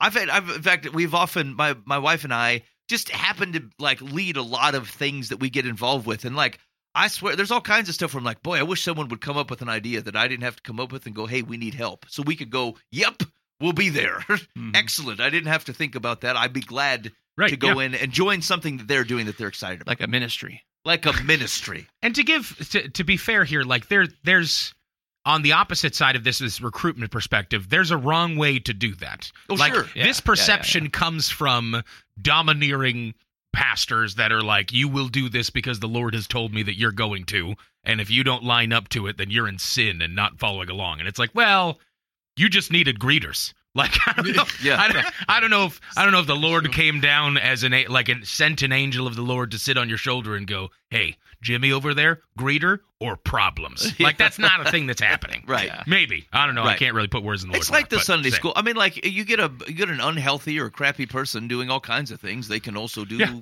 They'll spread it around. Do you want to know a good way to figure out what's sin and what's not? You should read your Bible. It's a good story. That's what you should do. It's a story. You should stop looking to lists like this to figure out if something is sin or not. Yeah. You should go, I feel like there's a collection of like 66 books by chance that maybe I could read a little bit about and study and ask questions of for people around me, and maybe I'll be more likely that I want to show up on Sunday because I've got those burning questions because I'm on fire for the Lord, to use a very burnt out phrase, no pun intended. Just be better. A lot of those are they're treating him as a sin because we're trying to force things that have maybe gone past their time, like we've mentioned on some of this stuff, and and it's not something that really even maybe that God's really caring about at the moment. I mean, he doesn't care if you, like you say, if you have a greeter or not. I mean, whatever. right. It's like if you want to, great. If you don't, the welcome church team's will not really fail. failing. We started talking about that recently. We're doing our homeless team. We go in the homeless camps every other week, and we haven't begged anybody. We haven't asked anybody. We haven't even called it a homeless ministry. Yeah. We just say, hey, we're going to do homeless, and then like all these people show up because they want to. Right. No one's been guilted into it. They just like, well, may show a picture or two and hear like, hey, here's what's going on, so you know what to expect, and there's there. Even high level reading your Bible, that's the kind of thing you should want to get involved in. God very specifically talks about how you treat the poor. Yeah, Exactly. that's something we should get Exactly. involved with. Yeah, so it's just kind of cool to see it organically happen, and we're like the Spirit of God's really kind of moving in that and moving the hearts of people, and they're going that direction. So. Yeah. Same with our senior thing. Like Actually, I was going to say that, Dan. I saw a picture on the Facebook. What was it last week? There's all kinds of blue hairs in there. I know, like What a great service. I know. It's like then it's like we're a fairly young church, but and so all these people come from around the neighborhood and So they get good. a meal and they get some fellowship, they get some conversation, they get awesome. they get out of their apartment, they're stuck in this hole, and they come out. And it's just a growing and I love thriving, and we have all these people coming in to help, and we never have to beg. We don't have to like, hey, are you going to be part of the senior ministry? Yeah, right, I mean, right. What have you done to service the 66 plus people recently? if you love Jesus, you'll help the widow. Yeah. And I mean, which is biblical, but It is. Yeah. Anyway. Oh gosh. Yeah. It is true. Yeah. Okay. We can move past it. But Bible verses are not meant to be slung about like arrows. Okay, that's true. Manipulating people into doing what they do not want to do. I mean, that's not always true. So here's the deal. I mean, Dan, you got to be in the same boat. Plenty of times, the focus of the sermon is here's this thing that Jesus is saying, and I think you're probably not doing it. And I wanted to draw your attention to that fact. Right. right. Totally. There's a lot of stories that's like, I don't want to do this, and God's like, that's not the question I asked. I don't remember asking if you were down for this work. Yeah, he tried to guilt me. No, he just drew something to your attention It's your creator that needed to be drew to put your in attention. front of you, going, "This is what I have for you. You need to go." This is toxic. Just I don't stupid. feel like Around it. this negativity. I often feel that Sign way in Nineveh. when there's something on the floor in the living room that needs to be swept up. I look at it and say, I will not be guilted by this. I will not be guilted into doing something about this. Right. All right. You have specific gifts and passions, along with limitations on your time, energy, and financial resources. Only God rather than men in how you obey God rather than men and how you will use them. Okay, again, I'd be real cautious with this. Oftentimes, the Lord will call you into stuff that has nothing to do with your talent. Right. And and along these lines, your level of getting involved in things feels comfortable about here. But you really should be here. Yeah. Like Yeah. the amount of money you're giving up, or the amount of time you're giving up, or the amount of effort or pain you're putting yourself through as it pertains to the work of the kingdom. It's probably not, you are probably not a good litmus test for like, this is what I feel is comfortable to be giving. You Yeah. could probably give more. Take a look back at yourself. Yeah, well, yeah, I think it is. Here's the thing: there are things that are subjective, and so like some of those things, like the God's gonna know. It's you don't have to be somebody's Holy Spirit. Mhm. However, it is totally good human behavior to ask questions. Yeah. Hey, man, because we're prone to slipping. To be honest with you, like we're prone to have our focus move around, and so like every few months, someone goes, "Hey, man, how was are you being generous with what God has given you?" It's a great question. Yeah. And they're not going to say, you need to sell your, I don't have a boat, but like, you need to sell your catamaran, which I also don't have. Like, whatever it is. Like, What a weird correction you just did for no reason. I kept trying to think Not a of, boat, like, a catamaran, Look which at- I also don't own. everything I came up with was dumb. Like, when it came Sell into your my dune mind, buggy. was Crap, don't have that either. It was like a sled, but like the only sleds I have, like snow sled, The Dollar I've- General ones? I found on trash day. Even better. I cycle out sleds from the opportunity days. Like, this is all I have. But that's what kept popping in my mind. Surprised Like, you don't just have pieces of sheet metal, to be don't honest say with you. sled. Don't say sled. And so, Don't say sled. And Jesus commanded him to sell his sled and give to the poor. So catamaran is what happened. Anyway, like, it's totally a good question, and like that's okay. And like, it's wrong to say, hey, it's between. In fact, the phrase "it's between me and God" is always a significant issue. Like, it could be true, but like most of the time, it's just someone doesn't want to have Right. to someone like bring to them something they should be considering. Because the reality is that like God intentionally creates a world and says, "Human, act as my idol, act on my behalf." Yeah. Genesis 2:3. Right. And so like, and every time he sends a prophet, speak on my behalf. Like, he uses humans. And so this only me and God and no interaction with humans, it's not a biblical narrative. And so can people screw this up? Can they manipulate people? Can they be totally wrong? Yes. Sinful people will do sinful things. But like, don't close yourself off because I think you miss out on the very thing that God points to people to do, which is to go be part of the restoration of his good world in all kinds of different ways. Yeah. Okay. This whole list is just kind of obnoxious because it seems just centered around like the comfort zone of the individual. Yep. like Yeah, we were absolutely. talking. Yep. And that's just dumb. That's- I'm That's just historically a really bad I'm- prerogative. the impression I'm gonna make tonight, if anybody listens, is that empty Smith guy calls people idiots all the time. Yeah, just don't be an idiot. Stop being Like, so stupid. yeah, like if your willingness to serve God is just as far as your comfort zone goes, bro. It's a rough go. Like, yeah. Right. Just do it when you're convenient. When it's convenient, that's all that matters. Yeah. I challenge you to go read your Bible and find that. This is what I'm saying. It goes to the conversation we had last week about some of the submission stuff. And we're like, dude, the people who are struggling with this, where you're making like these are not serious people. No. You don't read the scriptures and Right. come away with whatever misogynistic things Yep. you're walking away with. These are people who read this thing and reckon with it and go, the responsibility of having people I'm supposed to lead people should put something on you where you're like, oh, crapola. Right. Like, Lord, I need you to stir to me for whatever these responsibilities are. Same thing with pastors and teachers and blah, blah, blah. Not people who are going, the world is mine. Right. Yeah. The I'll people have that a are sandwich directly. the Like, people that are just totally floored by these kind of articles are cartoons. Yes. Yeah. Yeah. And you might as well know that about yourself. Like if Yes. if you're Boris Change and your Natasha, ways. welcome. All right, finally, number 5, things that aren't sins. Disagreeing with your pastor or other leader, which it feels like the first two. Oh, that's a total sin. Yeah, That didn't seem like a self-serving answer. this feels like a. Why can't I think of the word? What's the Jewish way of speaking? One prime, B prime. Chiastic? It's a chiasm. The first two go together. And then the middle one just saying no, those were the last two. Those also go together. It's building and falling back out of it. Yeah. Yeah, the middle one thinking a negative thought. That was the key Hebrew point. It's a chiasm. Anyway, the Bereans of the Apostle Paul's day were considered of more noble character than the Thessalonians, for they received the message with great eagerness and examined the scriptures every day to see if what Paul said was true. Paul was self-confident enough in himself and in Christ to be unoffended by this practice, and the leaders in your church should be as well. If a lesson or lecture seems specious or unsound, the semi-annual good steward should tithe thusly. Sermons come to mind. This is like a real axe to grind fella here. Then get out of that Bible and start reading. Get out that Bible. So, Okay. much different. We all rightfully looked at each other like, get out of Get that out of the Bible Bible. and start reading. What does Reading that something mean? different.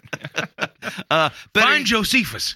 Better yet, make sure that you're reading Scripture at home and on your own on a regular basis, so that by holding to His teaching, you will know the truth, and the truth will set you free. Very good. Fine. Yeah. Grace, love, acceptance, and freedom are more than words or idle promises, unnecessary full colon. They are truths that can be experienced in our Christian walk. It could have been a comma. Is So what I'm full saying. it needs a doctor's It appointment. could have been a comma.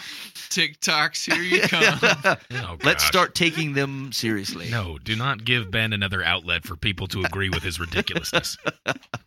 Okay. I guess, again, I think this fell into a little bit of what we talked about on the other one, disagreeing with your pastor or leader. Like, there is there's a sense of authority there, but what scriptures are calling you to is basically don't set up a situation of which you can't hear anything from anybody else. Yeah. That's the caution. It's the same, and it's the same conversation we've had around how you think about relationships with husbands and wives. You don't let the whole world have an opinion on you. That's risky. I don't trust the whole world. But like, are you willing to listen to a man who God says, look, I'm putting the responsibility on this guy. His job is to otherwise represent true things that are coming from Scripture. Are you making sure that you don't walk in like so high and mighty that you're not willing to listen to somebody who God Right. has given a responsibility Right. to? And same thing, like I may be able to tell the whole world to go away, but when my wife speaks, I'm listening. Yeah. And same thing with the wife for the husband. And like it puts a situation where it builds in relationships that have self-prescribed humility in them. In case you need reminded, because sometimes you are on defense against the things that the rest of the world is talking about or how they're speaking about you and stuff. And so it's okay to protect yourself, but like you can't be the king of the hill, man. It's a risk to you. Yep. And so that's the caution on that piece. Agreed. All right. I'm kind of curious, I guess. 515-517-0085 caller text. I don't know. Can you think of other ones where you're like, sometimes Things that we sound like sins, we but talk aren't really.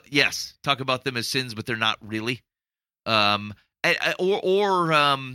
talked about this before. It's not even as a sin, but like I get cautious on people who have a weight on things that otherwise are good, but like, so you're reading. In fact, I was talking to someone recently, and they had gone like 40 some days reading the Bible daily, and then they missed a day. He's like, I got, should I think of it as like starting over? It's Nathaniel, like who was there, like who was on the show every once in a while. Nathaniel was talking about it. And I'm like, boy, I just think that's sort of like, it's great to read the scriptures all like every day. Right. Great. And we talked about in the past, like, it's a bit of a modern problem though. Like most people did not have personal copies of the scrolls. Yep, right. That's a relatively like last few hundred years thing. And so the weight of it can't be, I do something that only Christians over the last few hundred years could even have possibly done. And then have some level of God is disappointed in me. I look at it the same way I looked at the church attendance. Like, I try to read the scriptures daily because I need to. I want to. It's good for me. Yep. Sometimes it's a vitamin. Sometimes I really that I have to take, and I know I should. Sometimes it's because it's a salve and I really desperately want it. Either way, it should be happening most of the time. I get cautious that sometimes, like, oh, God's really mad because I couldn't keep up my Bible reading. I'm like, I just look at it in the right ways. Yeah. It is a good habit, and you should totally do it. But don't over-index on the presumed God's reaction or irritation with you for something that he gave you as a gift. It's like if you gave your kid a I'm going to date myself. You give him a Super Nintendo. You gave him an Atari. And they didn't play Pong that one day. That's right. I was really upset about that. As a dad, would I be like really mad? I gave you this thing. Really? I can't believe you neglected it today. Oh, The scriptures are better than that. Sorry, I had to portray you as that. That was really fun for me. I think that's fun. That's fun. All right, you're listening to Live from the Path. Thanks for hanging out with us so far. All right, so as an intro to things that we thought that were in the Bible, but didn't turn out to be, I'll give mine away. I mean, very clearly recall sitting in an apartment complex when I was 16 years old, in a mattress on the floor that I was sleeping on, reading the scriptures. As a 16-year-old does. As a 16-year-old does. And for some reason, what I remember is somebody prayed and then God dropped a rock on somebody. And as a 16-year-old, I thought, that is righteous. I love this. The Lord dropped a rock on somebody. Now, it turns out this did happen, but it wasn't the way that I remembered. It wasn't a personal like, drop rock on Steve. He offended the world. Uh-huh. But there is scripture that talks about like a rock being dropped as part of an otherwise contextual battle or something. Yes. And a rock is dropped on something. Yep. Groups of people. And so I did not remember it correctly. And it stands out to me because I remember thinking at the time, do I have the strength to pray for a rock to be dropped on someone, and who would it be? And so I'm like cycling through people. Do I have the strength to pray for a rock to be dropped on somebody? Listen, I'm not saying it's What right. an introspective question for a 16-year-old to ask. I think to Micah's earlier reference, like you hear David pray, and again, if we're not approaching Scripture well, you're like, oh yeah, I didn't realize this was on the table. Trample my enemies under your feet, Who Lord. shall be bashed upon a rock? That Leonard who harassed me earlier today. Like, I don't know. You're going to get what's coming to you, Leonard. This is why we have to learn to read the scriptures well. But True. like, again, Yes. I took the wrong thing, but it just stood out to me, and I thought, I don't ever remember reading this. This is fantastic. Yeah. Okay. And so I missed it. It was just wrong. Okay. Fair enough. Dan? Yeah. I had the impression that the only true good biblical family was a father and a mother and children, and it was just stayed together forever, and it was perfect. This perfect idea. And then I remember one year I was going through, just the whole patriarchy, Abraham, Isaac, and Jacob, and all the different and trying to. Breaks pretty quick. Yeah, it's like they all are half family, sisters and yes. brothers, and here, That's go my ahead and sister have my wife, servant, literally. and here, and I looked at that and thought, wow, God did a lot of good stuff through some really messed up, Wow. Uh-huh. dysfunctional families. Yeah. Yeah. and I don't know, just kind of like, okay, all right. So I divorced my wife. No, I didn't. I can't deal with this nuclear family any It longer. gives you grace, like, okay, life happens. Life Yes, happens. right. Yep. And God can still use you even when life happens and some real terrible things happen, and that is a story of all kinds of tragedy in there. Yeah. And poor choices. Yep. And Yeah, that's a big one. that was that was revolutionary for me though. Nice. Great one to learn. Boova. I got two. Okay. First one happened today. Yes. I said this earlier, and I'm going to say it again.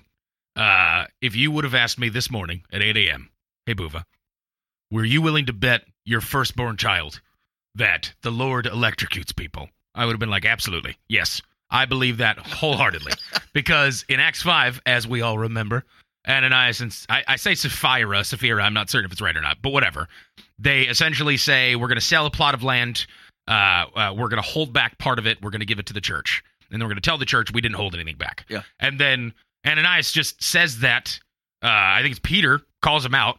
And he just kind of like slumps and is dead. They're coming to get your body. Right? What? Yeah. Right. Exactly. I would have told you. I would have got it tattooed on me that it was literally a lightning bolt that came down and smote him. Maybe Peter had a. I don't know. prod. I don't know what he did, but if he had a cattle prod, it wasn't talked about in John. Yeah. But excuse me. But I swear on my life, they were electrocuted. And then Sapphira walks in, and then Peter basically goes, "Yes, it was sold for this much, right?" And says the lie, and she affirms it and goes, "Yes, that was exactly how much." And then he goes, essentially, "The ones who carried your husband out will carry you now." And she just kind of slumps over and dies. Yep. Again, I could have sworn it was an electrocution. I thought the Lord sent down lightning bolts through the house, and it just killed them both. I don't know why I specifically thought it was lightning, but I very specifically thought it was lightning. And not at all lightning. Not at all lightning. It's literally just and then they fell over and died. First time you read that, you probably were reading Iron Man. Yeah, prior to maybe. that, yeah, you know, exactly. you're Oh yeah, I know how that Storm's power happened. showed up from the X-Men. Yeah, right, exactly. This is what happens when you buy kids the Action Bible. I had that Bible. I won't deny it. That's what I I'm had saying. That Bible. That's what I'm saying. The second thing is I was preparing for youth group a couple weeks ago, and I was in Ephesians 6 with the armor of God, and I would have sold a kidney for it was the sword of truth. I was 100% certain that it was the sword of truth, and the that was, I'm like, man, it's such a cool thing because our weapon is truth. I planned a whole lesson around this that it was the sword of truth. Because I was I know Ephesians 6:20. I know about the armor of God. I understand this stuff. I listen to podcasts recently. I know what I'm talking about. And then I was I'm just going to go read it real quick to make certain I'm on the right place. Nope. Belt of truth. Belt of truth. Belt of truth. Oops. And I was like, crap. This completely throws off all the anecdotes that I had, all the stories and all the cool connections I was having. Were we don't even have a weapon to fight against the enemy if we don't have truth, blah, blah, blah, blah, blah. Because, I swear, I built this up, and then I went and read it, and I'm I have to scrap everything I wrote down, because this is not true. It is the belt of truth. It is not the sword of truth. But I would have fought you for that. I would have put hands on you saying it was the sword of truth, and I was incorrect. That's wrong. Okay. No electrocutions, and it is the belt of truth. It's egregious. Not as cool to our new age kids, but still just as important, because without the belt, you don't carry a sword. So Yeah. And your modesty is presented to the world. yeah, exactly. Although it might have been not talking about pants. It's more about keeping your cloak together. Right. Yep. Right on. Okay. Okay. All right, Micah, do you have any? I was trying to think. We kind of touched on the bigger one, the more in-depth one that, Christians aren't supposed to be angry, anger bad. No. You wouldn't like me when I'm angry. One is that, actually, this is a fun one. When the wise men come to see baby Jesus, the nativity pictures them coming to the manger, but if you read it, it's actually they roll up to the house, and it's 2. Yes. So, yeah. Not a baby anymore. Everything is a lie. There's not even a drummer boy there. Yeah. There's no drummer boy. No drummers. What even is frankincense? Yeah. So that was shocking. Yeah. Yeah. And the manger's in the house. The manger's in the house. Yeah. Yeah. Right. There's so many Bible stories that as an adult you read them, and what you learned in Sunday school was the Sunday school version with the flannel graph and happiness, and let's not talk about cutting babies in half and stuff. And the baby. Yeah, you grew up and you go, wait a minute, there's a lot more to this story. Right. Yeah, right. There's some other Specifically stuff here. Jonah. Yeah. There's a lot more after he gets spit out of the whale. Jonah's The best. majority of his story is after he gets spit out of the whale, and it gets really rough for him. Tell me about this pile of foreskins. I mean, what's that all about? We didn't get that. Make a necklace out of him, David. Or the Noah's Ark, all the kid, but my daughter's 4, so we get the kid Bible and stuff, and all the happy little pairs of animals, and we just minimize all the let me in, let me in. What are those scratching marks on the outside of the ark? Please. This is kind of a horror people story, dying. isn't it? Yeah, Yeah, but it sure is. Everyone is dying. Gosh. around Oh, that's it, so. funny. Yeah. And the a good 85 donkeys who are like, what about me though? Right. I was number 3. We're filled up. We don't need your genetic material any longer. All right. Okay. Oh. So, all right. So we covered the things that were. So I'm interested if you want to hit up the chat here on the YouTube or on the Live from the Path Complaint line. The Bob Eisenhower Live from the Path Complaint line 515-517-0085. Call or text. Also, I think we're out of voting season, but I just do me a favor every time you see it come up, and they're taking those who's the best realtor in the lands. I want you to vote for Bobby. Yeah, I want Bob you- Eislauer. yeah. 100%. Yeah, I he's- bought 11 houses from him. Yes, you've not bought any houses. No, that's true. Yeah. I It's a did. valid point. I did lie there. I'm so sorry. We talked about the truth earlier. I did legitimately buy a house from him, and so I feel good about that because like he sponsored the show for a number of years, of which no one had actually used him as a realtor. But he was a really good dude, and so anyway, Still is. He remain. I don't know about that. I haven't seen him in a while.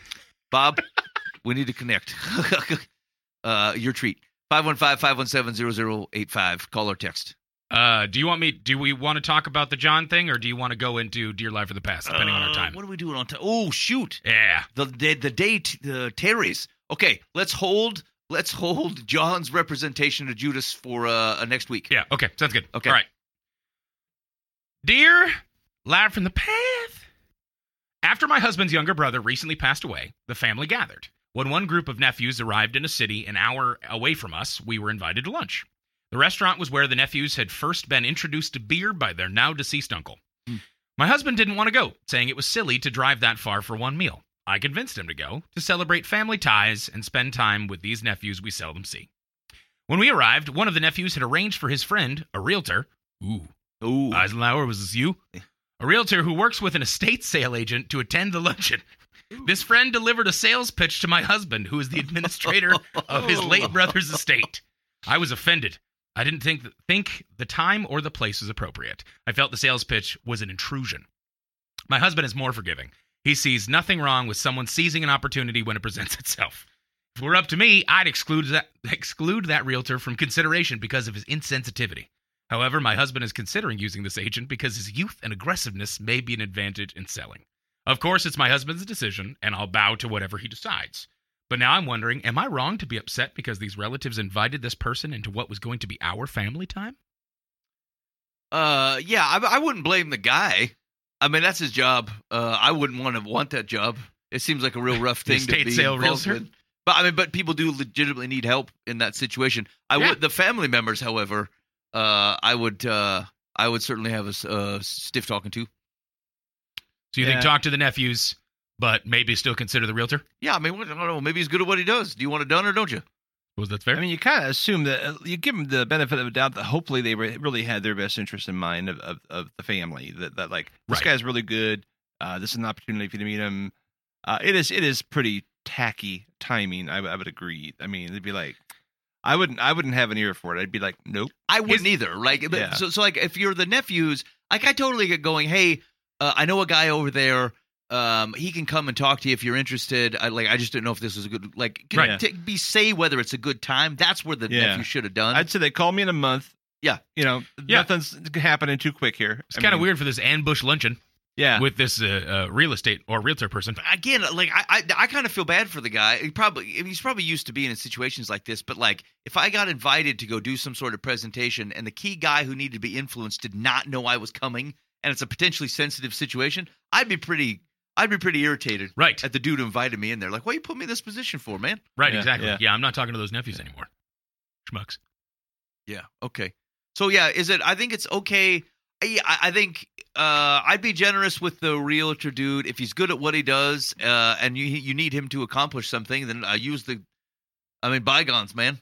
You've already passed the hard part, Right. and then it's probably just I wouldn't even be so mad about it. To Dan's point, I mean, they probably thought they were doing something helpful. They just hadn't considered necessarily what the other dude, the husband, might be feeling, and so maybe just reach out to him and say, hey, just think about this next time, or in similar situations. It's worth knowing that this was probably a little bit odd. Because they're cousins, right? So Yeah. the further Right. you are away from the person, the less you get the pain, the closer. Yeah. I mean, Right. you're not feeling it. Right, and the more you're actually trying to help in what feels like practical ways, Yeah. even if people aren't ready for practical ways. Right. Yeah. Yeah. You're just blind to the fact. Yeah. That their world's upside down right now. Yeah. Right. That's a really good reminder too. Like sometimes people want to help, they don't know how to help, and they're not close enough to feel the same emotions that you're feeling. And so it's possible that their ways of offering to help may feel either shallow, crass. I don't know. There's a bunch of ways in which it might not come off right, but like it's hard to be gracious with other people when you're going through something, but just like recognize that people oftentimes are trying their best. They just their best is not up to the task, and they don't know Yeah. the difference. Right. That's why they say dumb things too. Right. Yeah. They Yes. think, I'll say agreed. something helpful here. And it's like, you know, It's like your intention was oh, to you be can have helpful, another but- child. It's like, Come on. Right. you know, It's like tragedy happens, but like there's some practical things that have to happen after that kind of tragedy. Like you get in a car accident, somebody's got to sweep up the street of part of your car that just like blew up and is all over the place. And of course, there's a sadness to somebody may have been hurt in that accident, Yeah. but it's still Joe's job to like sweep up the glass that's on the highway. Yeah. Like you don't have to. There's a perspective of like there's practicality in tragedy, but like there's a level of like maybe some distance between these things need to happen. yeah. Okay. Secular says, I agree it may have been insensitive to turn an occasion when the tears were still wet into a business meeting. However, what's done is done, and I hope your upset has dissipated. The responsibility for settling his brother's estate now falls to your husband. If he feels that insensitive and aggressive is the way to go, leave the decision to him and stay out of the line of fire. Okay, that's an unfair characterization. Yeah, agreed. It's like a Your husband, who apparently has no concept of emotion, yeah. it's like that seems unfair here. Jeez. Just because he's like, well, it's practical, it makes sense. Let's just get it done. Yeah. Okay. I can appreciate an aggressive sales pitch, and I don't care about my brother. You're right. It's ridiculous. Okay, here's what we're gonna do. We're gonna do one more advice, and then we're gonna finish the night. Are you still feeling okay? Maybe save that. Maybe wait on it. Yeah. Okay, we'll so here's save what it. we're gonna do. Do we have two more advices? I can make it happen. Yeah. Okay, we're gonna do two more advices, and then we're gonna have a mystery tune of which I see what he's done here. Empty Smith has put us in the position where we have to invite him back on. What he doesn't know is I was gonna do it anyway. Because when you find good folk, you gotta rescue the show. Double down, baby. Yeah. Yeah. Let's do it. That's true. That's the smoothest thing that's happened. It's definitely not coming from you. Yes. What? What do you mean? That hurt me. Dear- what you said. Hey, He likes the enclave here. Dear, laugh from the pain. I feel like I lost a few inches in my height by how you spoke with me. Oh, that's rough. I'm sorry about that. Dear Laugh of the Path, how do you deal with a jealous adult sibling? Wait, we're not brothers, but like this is about you. Like, you didn't hide it very well, but he looks like a young Clint Howard. How do I deal with it? How do you deal with a jealous adult sibling? My sibling has never spoken of this to me. However, my sibling's partner made it clear they felt I was favored over my sibling by our parents. I discussed it with our mother. She told me they have helped dig my sibling out of the hole many times. My sibling has since passed away, but years later, my in-law mentioned again to me how I'm the favorite with details. I didn't respond and just let the person talk about their feelings. I'm not sure what they want from me. Whether their statement is true or not, I don't think my in-law should be speaking to me about it. Of course, they would never say anything to my parents. If this person brings this topic up again, how should I respond? Well, wait, the sibling's dead, right? Right? Yes, the sibling Who is dead. cares? Take it. Enjoy it. Ted says, I'm number one. Take the win, brother. I'm a survivor. he's not going to give up. He's not going to stop. Don't you ever quote Destiny's He's Child at going me to work again. harder. I hate this so much. Oh, gosh. What a weird... This seems like a weird set of situations, right? I might be the false favorite. guilt. I don't believe I'm the favorite. My parents have never said that this is true, but my sibling is dead, and my in-law keeps bringing up that you're obviously the favorite. What do I do? That's what I'm saying. Like, why is this even coming up? Like, I don't know. your deceased sibling, like, you were the favorite over them. Why Right. are we saying this I'm right imagining my sister-in-law saying this to me in 30 years, and like, how would I handle it? I'd just go, okay, great, thanks so much. I've always thought myself the favorite as well. I thought to myself, good tree, good fruit, many times. Yes, right. Have you seen my brother? Okay, Of course I'm the favorite. so we essentially say, do nothing, like just take it, Let it go. let it go. I mean, I wouldn't encourage... I'd figure a way to maybe discourage the conversation.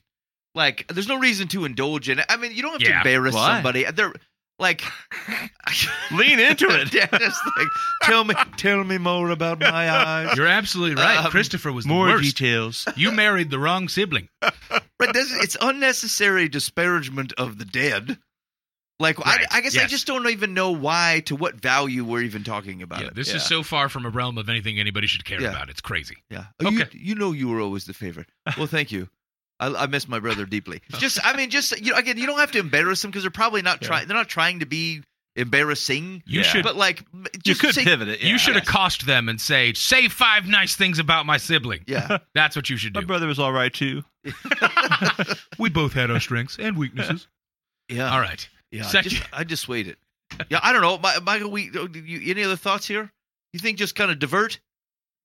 Just soak it up, baby. Take what he says. Take it in. That's what Don't we're be an talking idiot about. and soak it up. Don't be an idiot. Be that favorite living child. Okay. You know, I got a coat of many colors. We know how that- I had dreams where I dominated all of you. Yeah. For some reason in my dream, I was just the tallest cornstalk, and all of you were just snapped in half, and I don't know why. Sheaves that were bending down. Sheaves don't normally bend down, but in my But in the presence, in they my sure presence, do. they sure did. They sure did, everyone. What's that? You're selling me? Oh. Oh. Why did you put me in this pit, though? Didn't you Don't hear touch my dream? coat, man. That's from Dad. That's right. All right, Secular says, tell your late sibling's partner you are tired of hearing it. And if they have a complaint to air, it should be made with your parents. If your sibling was irresponsible with money, the fault is not your own. You have nothing to feel guilty about, though it appears this in-law is trying to make you feel that Did way. I miss the detail about the irresponsible with money? I think they said Well, that they've the helped parents bailed them out a out. couple times. Yeah. Oh, okay. Why are they? Yeah. Now, okay, that is a separate question of which maybe wouldn't be in the position to address. But like, are they struggling to deal with the death of your sibling, of their spouse, like because their marriage wasn't healthy, and this is their way of kind of like Yeah. saying something? There's something else maybe going on that they Yep. need to work through that they're I not think that's doing. fair. So. It's the spouse who's jealous. I was interpreting that as the dead brother was jealous when he was alive, and it's like, well, he's not alive. Yeah, it feels Right. like the spouse. So was- it should have shut down by now. Yeah, right. Either the spouse was jealous because they thought the parents were showing favoritism, or there's something unhealthy about their marriage, and like they don't have an outlet to otherwise disparage this dead person because like Yep. it's rough because when someone dies, everyone says the glowing thing, but when you're in a relationship with them and something about that is not healthy, there are very few outlets actually for you to Right. be able to say, you know what, that person was not a great person to me. Right. Nobody goes to the funeral and goes, "You're all liars." Yeah, that's just relation. Oh, I'm very sorry for your loss. I didn't lose much. This guy was terrible. Right? He was a schmuck. And so it's actually it's a very it's very difficult because now you are actively suppressing something because like it's a very harsh thing to speak ill of the dead, but a living person like hosed you or something, and so it very well could be that like that there wasn't something healthy about the relationship, and like there's no outlet for it, and so. Maybe they get something out of Right. mentioning There's a like gratification there. like you were the favorite. Yep. You really were though. Okay. All right. One more. Yeah, one more. Dear Live from the Path, Yes. for years we have given generous gifts to our 6 out-of-town grandchildren and received almost no thanks or acknowledgement. It hurts my feelings because I devote a lot of thought, in addition to money, to choosing something special for each of them. Obviously, it's kicking me out. Obviously, they don't care. But when we have just sent checks, not knowing what they read, where, or want, our checks are always cashed. It's the same with gift cards. This year, we will send gifts to their parents, our own children, period. The grandchildren receive your letters booklet, including the section on writing thank you notes. Please send me 6 before the end of November. What? That is a cold grandma right there. Grandchildren receive your letters booklet, including the section on writing thank you notes. How old are these Please kids? send me 6 before the end of November. Oh gosh, it seems out of town adult grandchildren is what makes me think of it, but I might be wrong on that. I mean, do they know you very well? I think they're I think they're kids. Doesn't it sound like You think these are children? Like- Oh, that's even worse That's what I would for the grandparent. Yeah, that's Like, could be. I calm just down, they're kids. Assumed. Yeah. Most kids don't say please and thank you at all. Yeah. I mean, I guess I would. A couple of things. It'd be nice. I guess. Are you interacting with these kids at all? I would never. I wouldn't. I actually don't even expect my own kids to say thank you. Like I'm with these people all the time. I don't. Yeah, I don't. Yeah, out of town grandchildren. Yeah. I don't care if I get a thank you note. I mean, I think it's weird when I do get a thank you card from someone. I was like, really? You waste all? I thought it was weird when I got a present from my out of town grandparents. I never expected anything from that. So okay, Yeah. Yeah. I would thanks say for the book. Yeah, so maybe a couple of things. One, like you really should rethink your attitude towards this. Are you giving gifts because you want to be a gift giver? Or are you giving gifts and you're trading them for thank yous? Because if you're trading for thank yous, I can recognize why you're disappointed. But like, what? That's probably not a good bargain. Your exchange sucks. If you want to be a gift giver, it looks like you're succeeding. They're cashing the checks. They're spending the gift cards. Like, you are bringing people joy by giving to them, and they obviously are using it. And so if that is not enough for you, you might need to rethink your attitude, especially with your grandkids. I mean, if you're worried that the kids aren't being raised right, I would be cautious on using this as the indicator. It's a little bit tertiary. It's peripheral to write to get thank you cards. I mean, some people are really good at this. Like, it's built in them. Then they love it, and they're awesome at it. I'm not. I don't know that actually. I know very many people who are, and I am pleasantly surprised. Someone says, "Oh, thank you," and for innocuous things like "Thanks for having us over for dinner." Oh, well, that was nice. It has never motivated me to do it personally. Like, I don't know. It's in people's personality, but like, I think, I think you just need to change your attitude here. Just change your attitude. And part of me, when you were talking, I thought, oh, I don't know, maybe she talks to the parents, but like, don't do that either. You don't need to talk to anybody. Give gifts because you like to be a good gift giver. Okay. All right. This is a long one from Secular, so I gotta figure out where to truncate. But Secular says, the issue you have raised is one I hear about often from other ticked-off readers each year. I'm sorry you didn't mention how old your grandchildren are, because the fault may lie with their parents, who should have taught their children this social skill from the time they were old enough to hold a writing implement. Some people procrastinate because they don't know how to express their feelings via the written word and fear they will say the wrong thing. They mistakenly think a thank you note must be a long and flowery, when in fact short and to the point is most effective.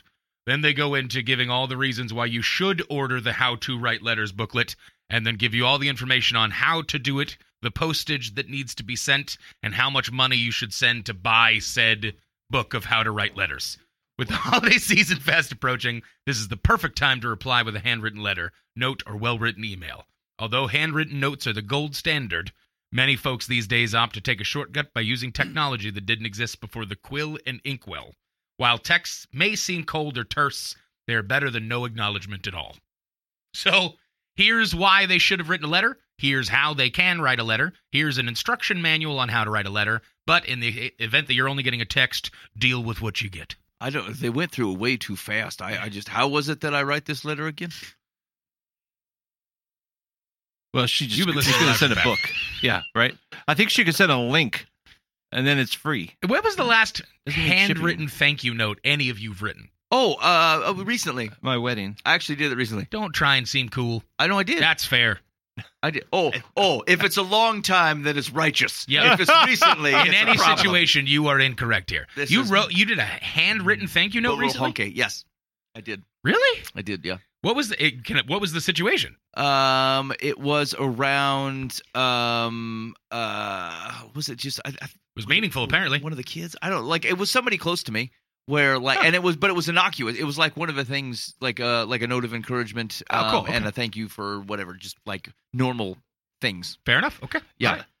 Go ahead. I remember hearing one of the presidents. I don't know if it was Reagan or Bush or one of the guys, Nixon, whatever. Somebody.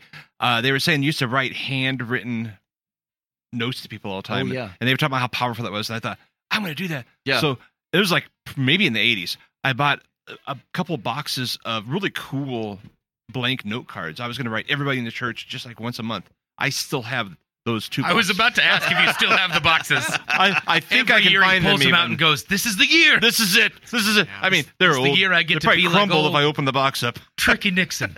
I had great intentions. I love that. I do think, despite my own shortcomings and most people's, like there is something very powerful about taking time to write something and say thank you, even if it's small. I get tied up because like I'm pretty good at like long form stuff, but like short, very relational things, I'm off. Like I can't think of anything to say. I feel, but my wife is great at this. My kids most of them are also great at this. But I stare at a piece of paper forever. Like, what do I mean? Well, thanks for. Oh shoot, what do I say? Like it's very difficult for me to do. But there is something very powerful to do it. So I would encourage it. Actually, I think it's great to teach your kids that. I think it would be awesome if they responded to Grandma and say, hey, we love it that you send us this stuff. We really appreciate that you think of us. Here's what we did with your gift card. Yeah, right. As a service to Grandma.